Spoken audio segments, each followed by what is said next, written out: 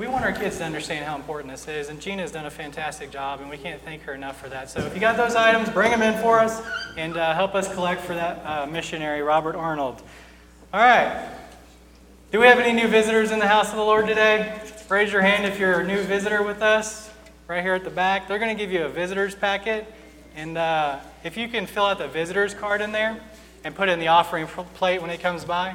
If you don't have time, that's fine. You can fill it out and hand it to Pastor Steve after service. Does everybody have a bulletin?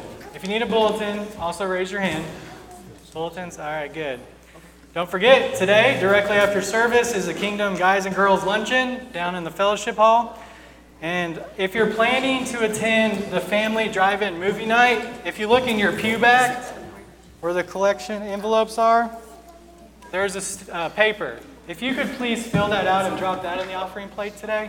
We just want to get an account of who's going to be there and how many so that we can provide food, popcorn, and everybody's favorite s'mores. It's a fun word to say, s'mores. So fill that out, put it in the offering plate. If you know somebody that wants to come, please invite them. This is for our church family and our community, okay? So that's from 5 to 9. Fill that out, put it in there, and let us know that you'll be here.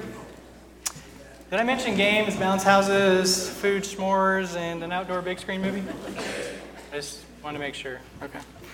Parents of kindergartners through 6th graders, PALS is getting ready to kick off again, and we're really excited because we have a different, not a different program, but we're going to do things a little different this year, and we think it's going to be real good for everybody. So if you have a K through 6th grader, please grab a packet out there on that file thing hanging on the wall outside my door, or you can go to our PALS webpage and fill it out electronically. Very important that you get that filled out. I don't have the information because I came on late last year and I need that. So please fill it out if you got a K through 6th grader. Christmas play. I know you're thinking it's only August, but we are so excited and we really want you guys to be a part of this. We're starting practice September 15th, and we're going to be at 4:30 practice. And we changed it because it's a kids through adult play this year, and we want everybody to be involved. And we don't want anybody to miss out on our discipleship classes, which are also starting on September 15th. So please, if you can play a part, if you can sing a song, if you can play an instrument, let us know because we got it going on and we need your help. We want this to be church-wide, and again, we want this to be a community event where we can bring in the community and share the gospel with them. Because church, if we're not a church sharing the gospel, what are we doing? Exactly, nothing. Don't forget, the sign-up sheets are here in the bulletin, and it's got a front and back. Look through the parts. It's really going to be an awesome thing. Like I said, it's a very clear presentation of the gospel through acting and play. And that's a beautiful thing because everybody loves it and enjoys it, and we just want you to be a part of it. So help us out with that. Fall discipleship classes starting on the 15th. Very excited for that. We had to change it again. I'm sorry, we had some things come up that we didn't really have much control over. But we are excited to get these going. And guys, we want you to be there because this is going to be a great opportunity to learn about the will of God for your life and to learn how to study your Bible so that you can live Christ-like every day of your life, no matter if you're at work, if you're at home, at school, at church, because it shouldn't be different wherever you are. You should still represent Christ Jesus, your Lord and Savior. So with that, I thank you, and I'll go. All right, I just have one before we have our song, and that is on September 8th through the 10th, the association is holding a Awakening Discipleship Rally. And what that simply means is it's an opportunity Sunday night, Monday night, and Tuesday night for you to come and to learn how that you can individually walk someone through a relationship with Christ. Not sharing the gospel, but once they've come to know Christ, how do we take them from a babe in Christ to maturity so that they then learn how to share the gospel? So our leaders definitely need to be here. You need to be here. It will be Sunday night here and Monday, Tuesday night here. We'll have Ken Jones is going to be the speaker. He's going to present the why, the where, and the how of it those 3 nights. So each night's going to be a different topic, and I want to encourage you to plan to come. It'll start Sunday night the 8th at 6 o'clock, and then there will be a little fellowship, snacks after, and then Monday and Tuesday, it'll start at 6 o'clock with a light meal, and then 6:30 will be the program where they will share. There will be music, and there will be testimonies, and there will be then a lesson on how to apply that to our life. All right? Ron, song. Song. Take a handle, turn to number 611. Let's all stand together and sing. He hideth my soul.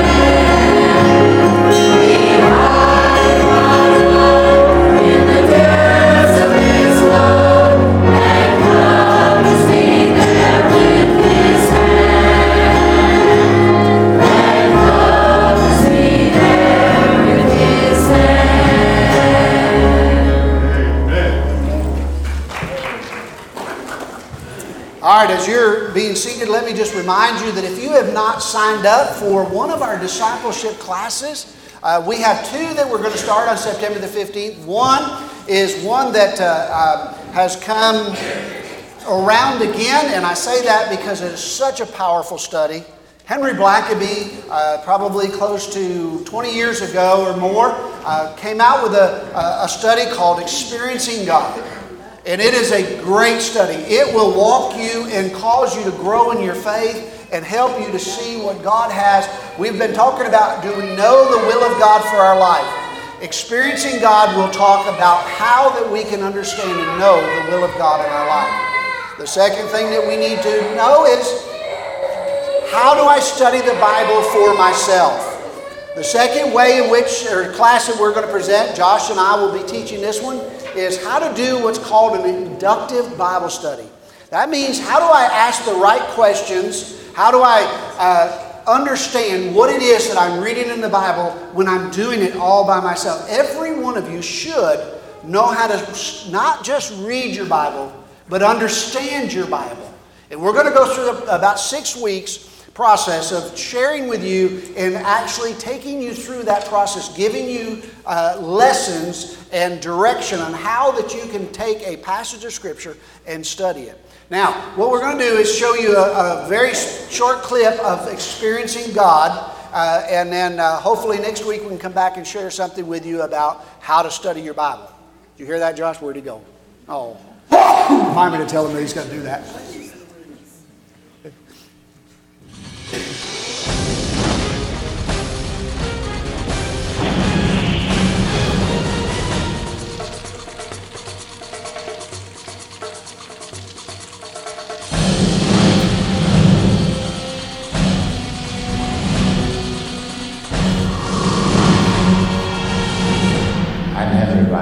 And I'm Richard Blackett. And he's my oldest son. He's my oldest father. We're glad that each of you could be a part of this study of experiencing God. But I say to you, without a question, it is impossible when God encounters you for you to stay where you are and go with God at the same time. You're going to have to leave something. There's going to have to be some major adjustments. And many don't go with him because they don't want to get out of the comfort zone of where they are. God is at work all around where you are. In your family, in your workplace, in your neighborhood. He is at work. And what we need to pray is, oh God, would you open my eyes to see what you're doing. And when I see, God, help me to have the courage to join you and to be a part of the great work that you're doing. Experiencing God is simply a tool. The one who will change you is God himself. Do you sense that you have any need of some help into that life-transforming encounter with God? Experiencing God is a tool. Experiencing God doesn't change you. The God that you come to know because we've helped you to know how to know him. Now he will change you.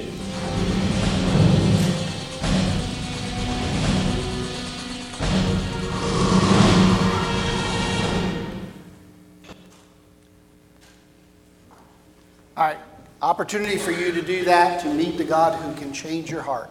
All right, now we're going to go to our corporate prayer time, and I got one question for you this morning. I need somebody to tell me a church that you passed by on the way to service this morning. Somebody tell me out loud, tell me a church. Huh? North Beaver. I want you to pray for that church. Mount View, I want you to pray for that church. Grace, I want you to pray for that church this morning. Our corporate prayer time this morning is praying for other churches that are meeting just like we are to worship the Lord, that the Spirit of God will fall upon them as we pray that He will fall upon us. Somebody else tell me a church that, or Ryan, okay? You pray for Fletcher, you pray for them. All right, anyone else? What? First Baptist, you can pray for them. All right?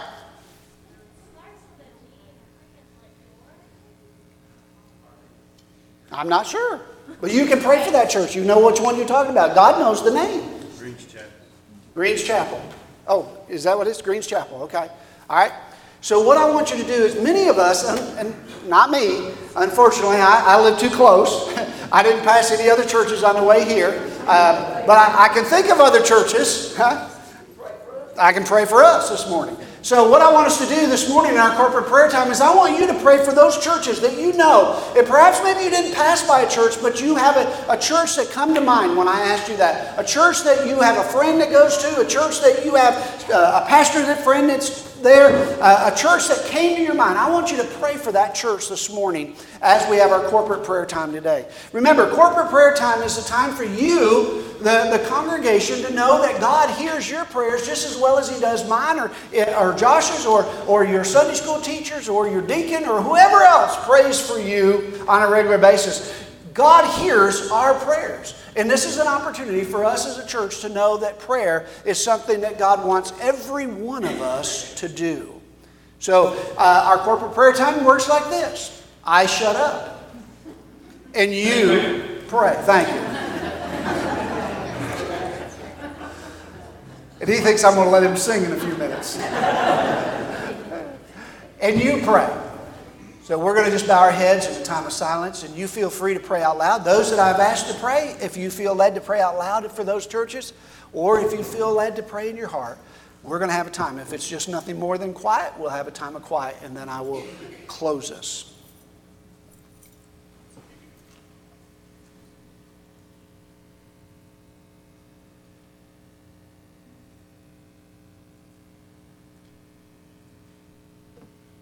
Father God, we thank you, Lord, for this day. Thank you for your mercy and your grace, Lord. We thank you, Lord, for letting us come, Father, and worship you so freely, God. As I spoke with my mom this morning, my grandmother tried so desperately wanted to come to church and felt so bad, Father. She wanted to be so close to you, God, Lord, that she's worshiping you right now at home. Father, we just here and worship with your people. Lift each other up, Father. I just thank you for each and every one that's here.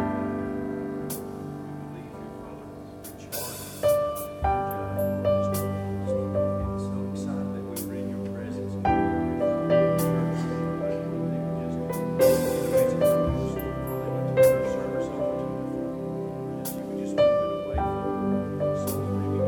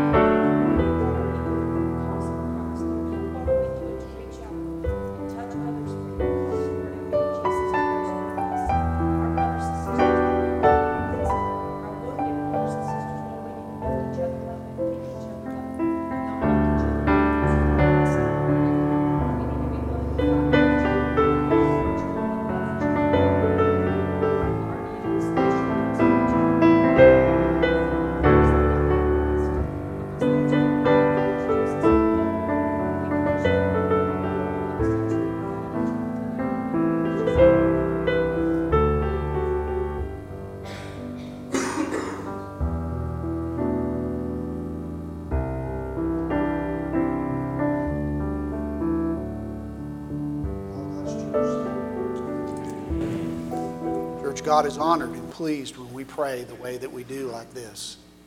It is so important that we recognize that God has called His people to be a people of prayer. His house to be a house of prayer. A place where people can come and cry out to the Lord. May we continue to do that. I'm going to ask our ushers if they would get ready and come forward at this time. We'll receive our tithes and our offerings. And my cheering section, yes, that's what we'll call him, is going to sing during the offertory today.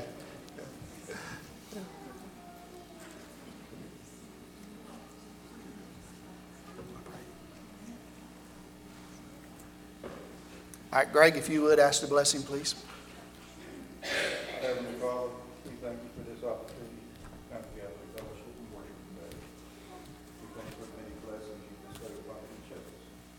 We pray now that you'll bless this offering and bless the gift and the giver. In Christ's name we pray. Amen. All right, if you will, make sure that you put in those movie slips, all right, so that we'll know how many are going to that movie night, and then also make sure if you put your visitor's card and fill them out, put it in there as well. Come on, cheering section. I thought he'd never get out of the way. Josh, I have one. Don't talk, just sing. No, I have one correction to an announcement. It's s'mores, not schmores, like I want some more. S'more must be the kosher version or something. Hope this song will be a blessing to you.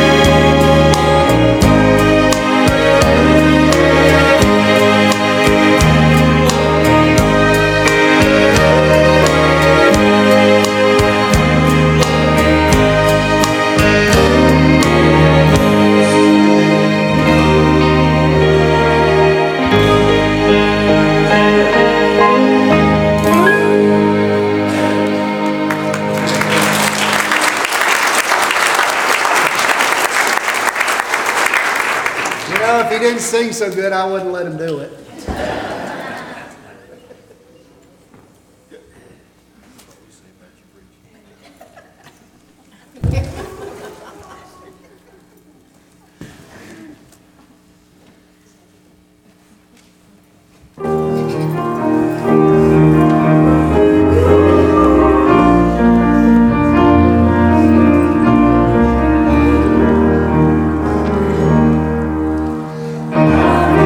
Faithful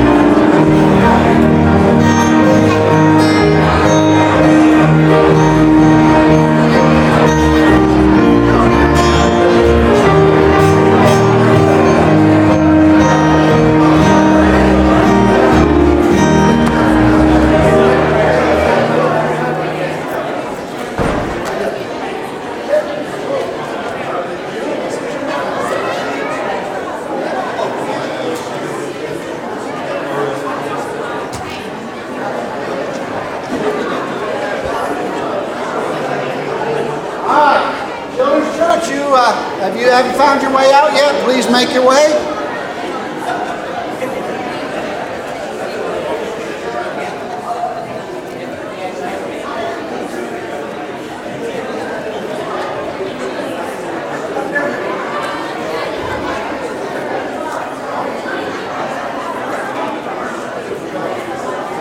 All right, the rest of you, if you'll make your way back to your seats. Yeah, apparently, I need a shotgun that I can just get their attention.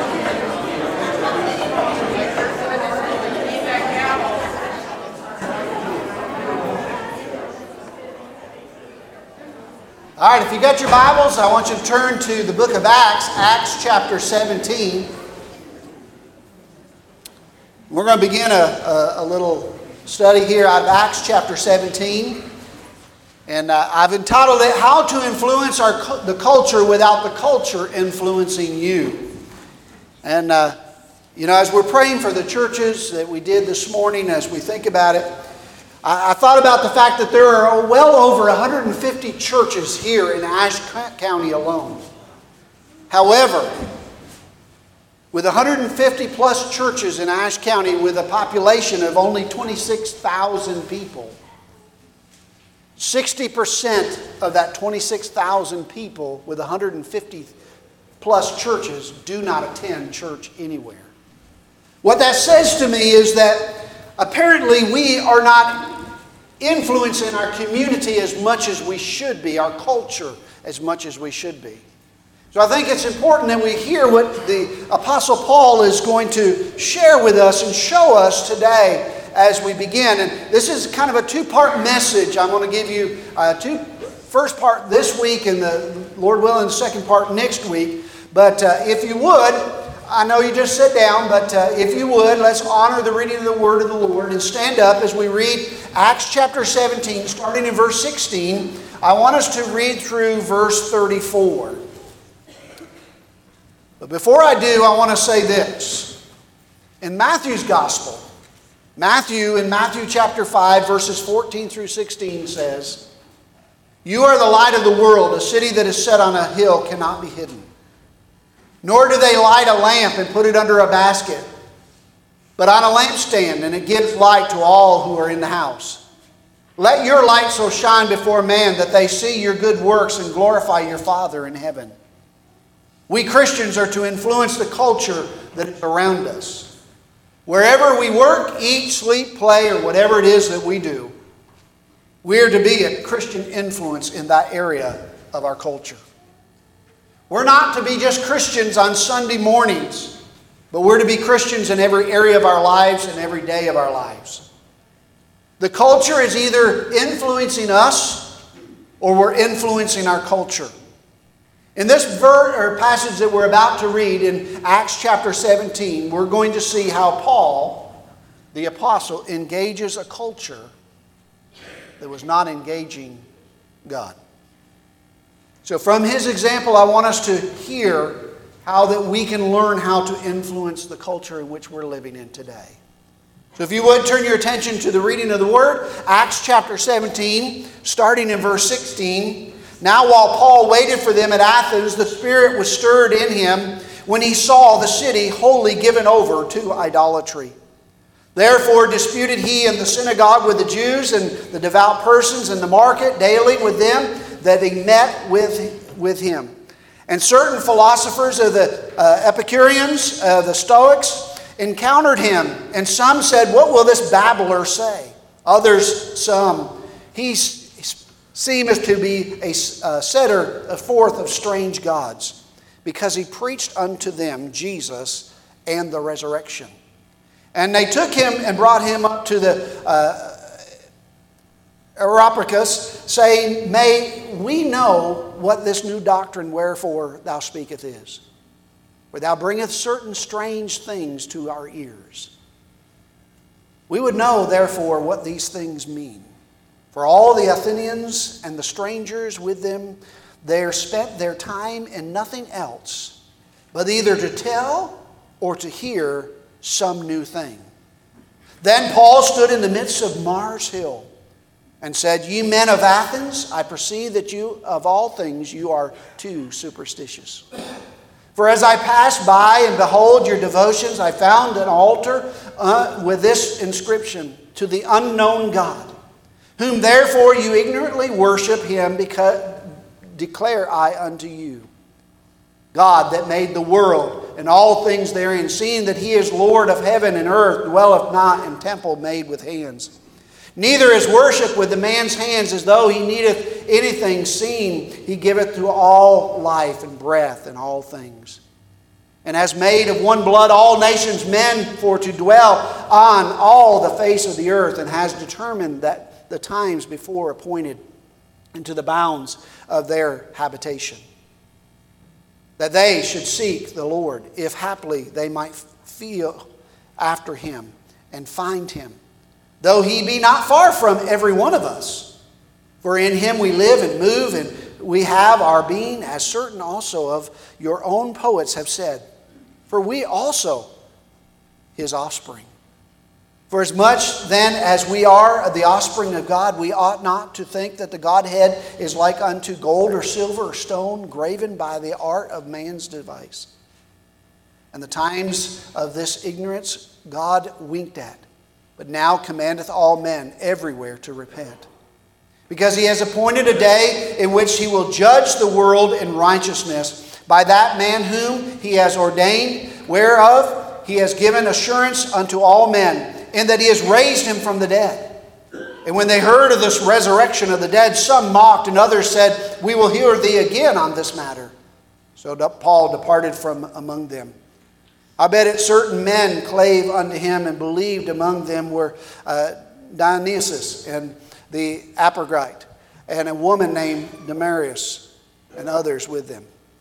Father, we ask that as we hear the reading of your word and the encounter of Paul in the culture of his day, Lord, I pray that it would stir our hearts to see that God is calling each and every one of us to encounter the culture in which we're living in today. And Lord, not involve ourselves in the culture, but to encounter the culture with the truth of the Word of God. And so, Lord, I pray that you would hide me behind your sacred desk. And I pray, Father, that you would give me the Holy Spirit's guidance to preach the Word as you have shared with me, Father, what we need to hear about how to influence our culture so that our culture does not influence us. And Lord, I pray that you would just speak to your hearers today, to all of us, that we would hear from you today, and that you would move our hearts and stir our spirits, we pray in Jesus' name. Amen. God bless you. You may be seated. This morning I simply want to share with you two things to begin the discussion of how to influence our culture so that without our culture influencing us. In Acts chapter 17, we find that the Apostle Paul is at a place in Athens where there is a culture that is anything but godly. A culture that is looking for and looking to new understanding of new things, constantly looking to see how they can find a new way to go. When I read this passage of Scripture, I am reminded of our culture today. I'm reminded of the fact that in our culture today, it is apparent that we are being given all kinds of new ideologies in which we are encouraged to adopt ourselves to. And we need to understand how in the world do we live in a fast-changing culture that seems to be changing every time we turn around, and not for the good. But what that also says to me, church, is that we as a church, if we're going to be the spiritual beings that we're called to be, if we're going to be the spiritual light, the salt that is supposed to savor and to cause others to come to Christ, and the salt that is supposed to slow down the decay of others, the question is, have we hidden our light?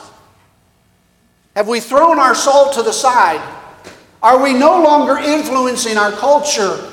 And is our culture now influencing what we say and think and do here in the church? And so looking at that, I want to share with you a couple of things this morning. First of all, that if we're going to influence our culture, we must have a burden for our culture. I want you to look with me, if you would, at Paul's burden for the culture.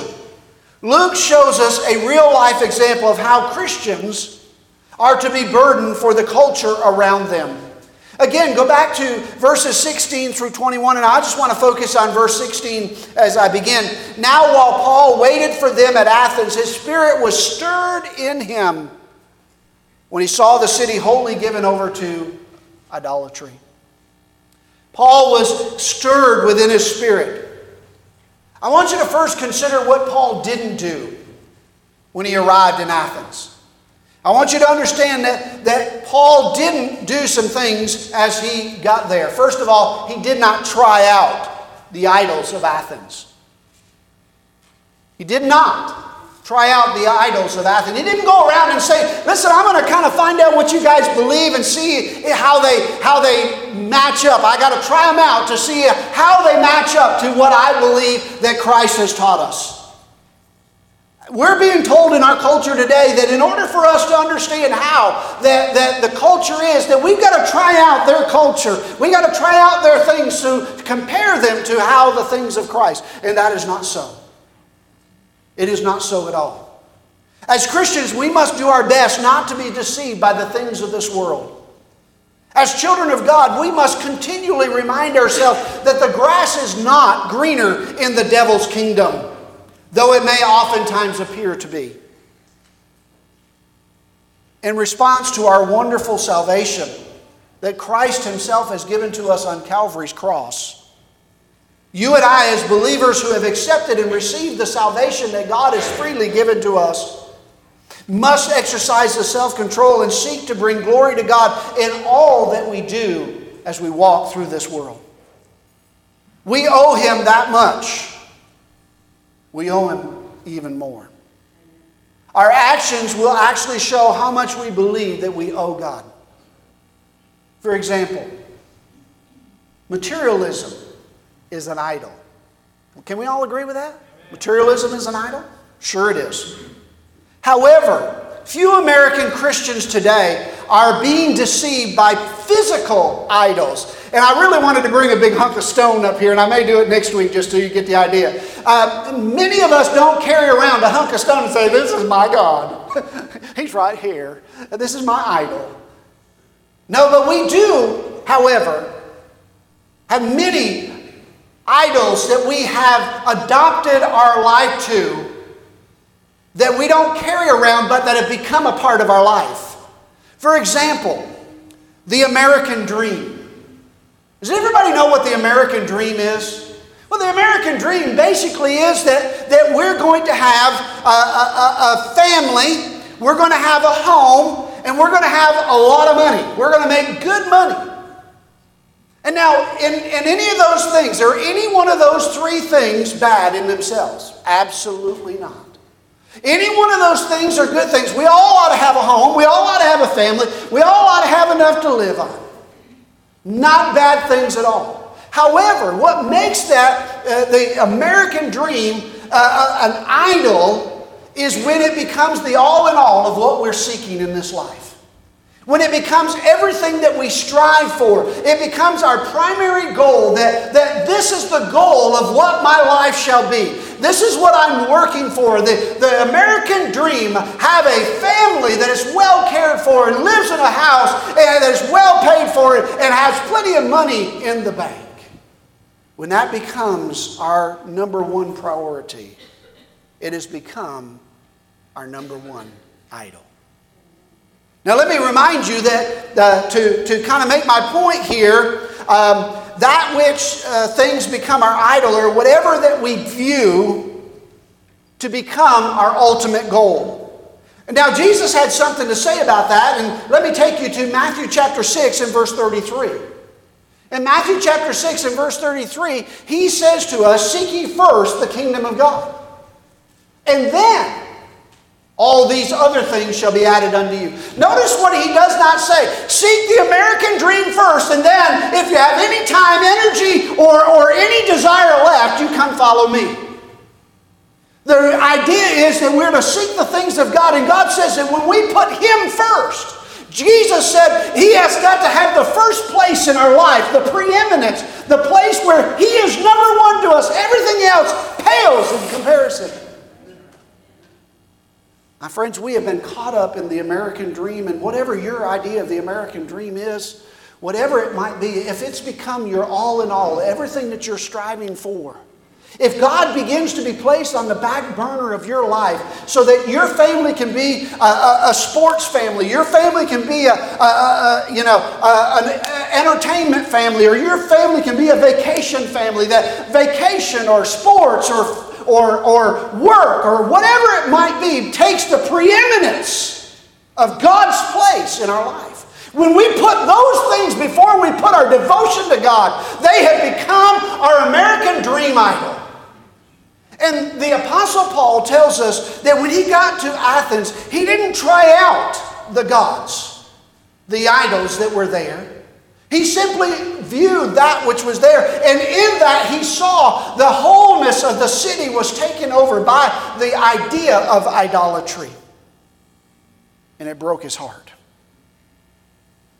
With that definition in mind, how many Christians do you think today are unknowingly worshiping idols today? Well, the answer would simply be too many. The Apostle Paul didn't add those idols to his worship of God. And Christians today must not add the idols to their worship of God as well. God cannot take second place to us, my friends.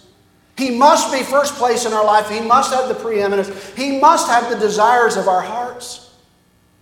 And that of everything else must come second. If not, we've got our priorities wrong. And when we get our priorities wrong, we create idols in our life. We may be doing it unknowingly, but from today forward, you know what God says. And we must make a change. Christians must be about God's glory alone. The devil will do whatever he can to make the grass in his kingdom look greener than the grass in God's kingdom. But let me remind you, my friends, it never is. It only appears that way. The second thing that I want you to see is that consider what Paul did do in Athens. We see that what he didn't do, he didn't adapt his life to the idols. He didn't try out their ideologies. He didn't try out their ways of doing things. But he looked upon them and then he allowed it to break his heart. So let's consider what he did do. He was moved to respond with a burden. Now, many of us are burdened about our culture. I would dare say that if I were to ask you to raise your hand, most of you would say that I'm burdened about my culture. I'm burdened about where I see our country going and where I see our society going and where I see our families are going and where I see this, all of these different things going. But can I tell you that being burdened is never enough? It wasn't enough for Paul and it can't be enough for us. If all we are is burdened about our culture and we're doing nothing to make it change, then we're just burdened, but we're not changing. You see, being burdened about our culture isn't enough. We must be willing to spring into action. If we are silent about the truth that can change things, then our culture will not change. When we as Christians hear some of the music and we see some of the movies in our culture today, our godly response is our world is going to hell in a handbasket. What has happened? But listen, my friends, we have a problem. It's not our culture. It's how we're responding and influencing our culture that is the problem. How that we're failing to just say that we're burdened, but yet not burdened enough to do anything about it. Not burdened enough to stand up and say, enough's enough. Or stand up and say, but there is an alternative. Here he is. However, when it comes to Paul was not just burdened. He responded to his burden. He went to the Athenians culture with a burden and a response. Instead of shaking his head as a holier than thou, disgusted at his culture, he was burdened. And we too can no longer just look at our culture and say it is in trouble. But we have a cure. And we need to get that cure to the people. Listen, if there was a disease rampantly ravaging a group of people and you had access to the cure, would you not run to them and give them the cure? Of course you would. My friends, our culture is rapidly decaying and dying. And we have the cure, but yet we're sitting on our hands in our churches, singing about it, instead of going out in the street and sharing about it. And what that says to us is that already our culture has influenced the church. Church history shows us that over time, in and out of time, that we have been an impact on our community. Some of the great revivals, the great awakenings, had a dramatic change upon the culture. I love to talk about the Welsh revival.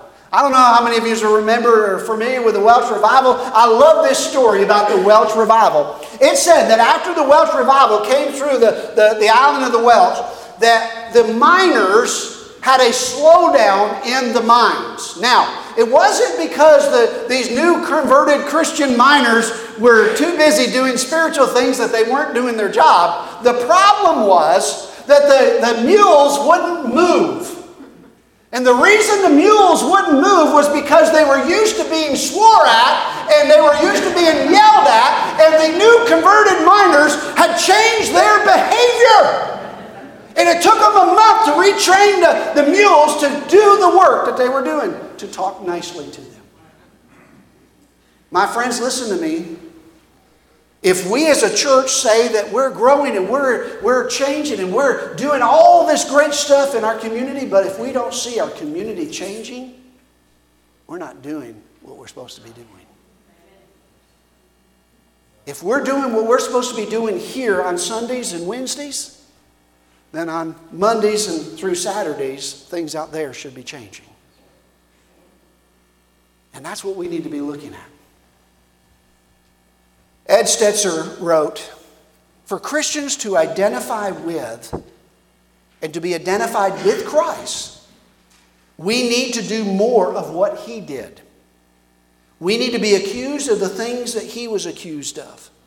We need to spend more time, not less time, with the people He did. Can I remind you that Jesus was insultingly called a friend of sinners? But Jesus wore it as a badge of honor. He said, I've come to those that are in need, those that are in trouble. I've come to be a part of their life, to show them that there is a way out of that sinful life. And Jesus went to them. He told the Pharisees, you don't take a well man to a doctor. You take a sick person. You don't take a Savior to the righteous, you take them to the sinners. And so Stetzer said that we as Christians need to be not less involved in our culture, but more involved with the people of our culture so that they can see Jesus in us. When we respond in love to those who are in trouble, with love and truth, we will influence our culture to make the changes necessary. The second thing that I want you to hear today is we need to become aware of our culture. Luke shows us in Acts chapter 17 and verses 22 and 23. Look at what he says. And Paul stood in the midst of Mars Hill and said, ye men of Athens, I perceive that in all things you are too superstitious. Now, what that really means is that they're too religious. It means that they have all these religious ideas. And then he goes on in verse 23 and he says, for I passed by, and behold, there was a devotion. There was a plaque. And I found an altar and an inscription that said, to an unknown God. Now, there was a deity that they didn't know much about, but they'd heard about, but they weren't sure about, but yet they wanted to cover all of their bases, so they put it out there as being just another one of the idols which might help them in the end. And I love what the Apostle Paul says, whom therefore ye ignorantly worship, I'm going to declare him unto you. Do you hear what Paul said? The world does not understand who Jesus is, and it's our job to declare Him unto them. It's our job. So I want to talk about the fact that we need to become aware of our culture. We need to understand our culture. Luke shows us the real example of how Christians should recognize their culture's inconsistencies. Can I tell you that our culture is living in a world of inconsistencies? They can't make up their own mind what is right and what is wrong. Every time we turn around, they're changing their definition. They're changing their understanding. They're changing their ideology. Why? Because they're uncertain of what they're even thinking and of what they're saying. And so their inconsistencies bring them to a place where it's an open door of opportunity for us. And that's what I want you to hear. Paul realized that the Athenians were a very religious group. Paul observed his culture and was caring enough to seek out to understand their inconsistencies. Over the years, here in America, there has developed an anti-intellectual, anti-culture mentality within the evangelical culture of the church. And I know that's a lot of big words, but let me tell you what it means. It means that we have, over the years, across the board, we have Christianized everything that we could get our hands on. Now let me just give you a few examples. We have Christianized music. We now say there are such things as Christian music. There are such things as Christian movies. There are such things as Christian television stations. There's even such things as Christian tools, that the Christians use. And what we have said is we have taken the holidays of the world and we have Christianized them. And we have said we don't do trick or treat. We do trunk or treat. We've Christianized it. We've put a holy blessing upon it. We've done the same thing with Christmas. With all the other cultural holidays, we've put our own Christian spin upon them. Simply to say that what we've done is we've said, if you don't do it our way, the Christian way, you're doing it the sinful way. You sinners. Really? I don't remember Paul doing that. I don't remember Jesus doing that. I think it's a problem in our society today. For some reason, we have withdrawn as Christians from our society and we have been viewed as godly. Oh, the godly people don't do those things. Wait a minute. For some reason, we have this idea that being separate from our culture makes us godly. We don't have to participate in the ungodliness of our culture. But my friends, we do have to be in our culture to understand our culture. Let me read John chapter 17 and verses 14 through 16 for you just to make my point. Jesus was addressing his disciples and here's what he said to them.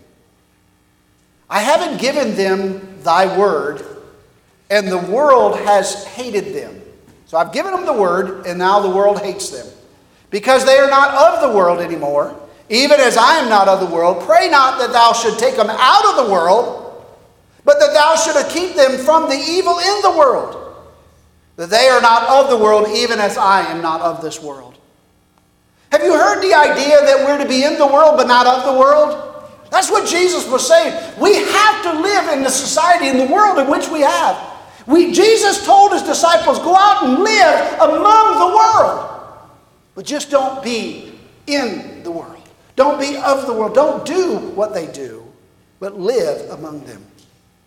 Again, Ed Stetzer said this.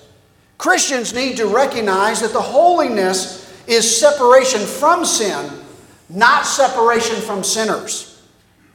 Put it another way, Holiness does not mean separation from people in our culture around us, but separation from the sin in our culture around us. If we're going to understand our culture's inconsistencies, then we're going to have to take time to understand what our culture is thinking. All of these extra boundaries that we as Christians have put on the world around us and our lives actually hurt our engagement in our culture more than they help. Putting the boundaries saying that we got to watch Christian movies, we got to watch this, and we got to go to Christian places. Now, there's nothing wrong with all those. But if all we're ever doing is hanging around with those that we call our brethren, how are we ever going to influence the world who is not? And so, as we look at it, Paul knew these Athenians were very religious because he witnessed their idols. Paul didn't stick his nose up in the air trying to Christianize the pagan festivals, nor did he paganize or try to Christianize their pagan forms of worship. He simply observed them, finding their inconsistencies, and then responded by telling them the truth of who could change their inconsistencies. He simply observed and then responded. We too must observe our culture. Let us always realize that it is what comes from out of a man, not what goes into a man, that defiles us as our character. You know, Jesus was criticized by the religious leaders because he and his disciples had eaten food without washing their hands. And according to them, that's what defiled him. And I love what Jesus said. Boys, you got it all wrong. He said in Matthew chapter 15 and verse 11, that which goes in the mouth doesn't defile a man. But that which comes out of his heart is what defiles that man. It's what you're thinking, what you're saying, what you're feeling that is ungodly. That's what defiles us. We must submit to God's word first, our conscience second, while always holding fellow Christians accountable to God's word, never accountable to our conscience. And I'm afraid that too many of us have got that backwards. We think our conscience and our ideologies outweigh the Word of God. You know why? Because the Word of God sometimes makes us feel convicted. And we don't like it. But my conscience can be convinced that I'm okay. Paul realized that the Athenians were struggling. Paul realized that the Athenians knew that they didn't know everything about the idols in which they were worshiping. So Paul observed unto them that the Athenians had a marker of an unknown God. It was just a plain rock. And Paul said to them, He's the unknown God. Though they were very religious, they didn't understand what they were doing about everything that they were doing. So Paul knew that this acknowledgement of his unknown God by the Athenians was an indirect admission that we have some uncertainties about how we're worshiping.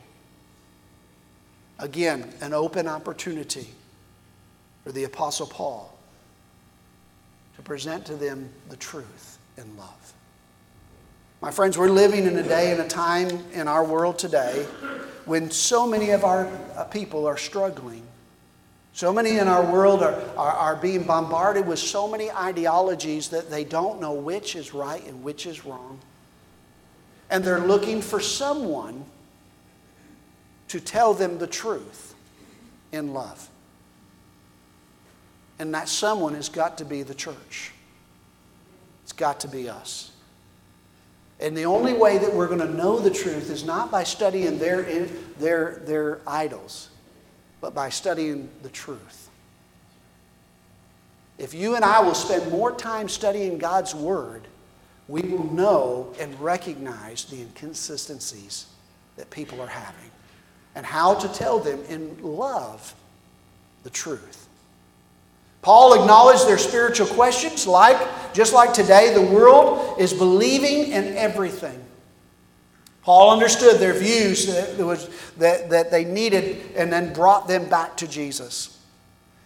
Paul did this again in Acts chapter 13, a few chapters back, where he was speaking to the Jews, just the Jews. He starts at a very different place with the Jews than he does with the Athenians, but he ends up at the exact same place. He ends up by building a bridge from culture to bloody cross and empty tomb. My friends, the world does not need to know what you think. Okay? It does not care what your political understandings are. It does not need to know what you think culture ought to look like. What the world needs to hear is what this book says about Jesus Christ and what He's come to do and where He is right now and how He has come to live, love, and die for them and rose again. They need to hear the truth of Jesus. So let me close with this. As the Apostle Paul calls them to a place of repentance, the how of influencing our culture, and in some ways is determined by the who, the when, and the where of the people in which we're talking to. Look to understand the actual questions that people are asking. We're so busy condemning them for their actions that we're not hearing the questions that they're asking. Many of them are asking, is this the right way? Is there a better way to live? Is there a better way to have relationships? Is there a right way to have relationships? Is there right people to have relationships with? Our culture is asking questions, but we're so busy pointing our fingers and wagging our heads that we're not listening. Culture is where we live. We don't adapt to everything. However, there are some things in every culture that are positive, and we should adapt to them. For example, family. Family is one of those things that we need to have. Other things that we can adapt to. We have to adopt some, we have to adapt some. Clothing and music, we can adapt. We can adapt it to our kind of thing. We don't have to dress like everybody else. We don't have to listen to what everybody else listens to. We can live differently and yet look similarly.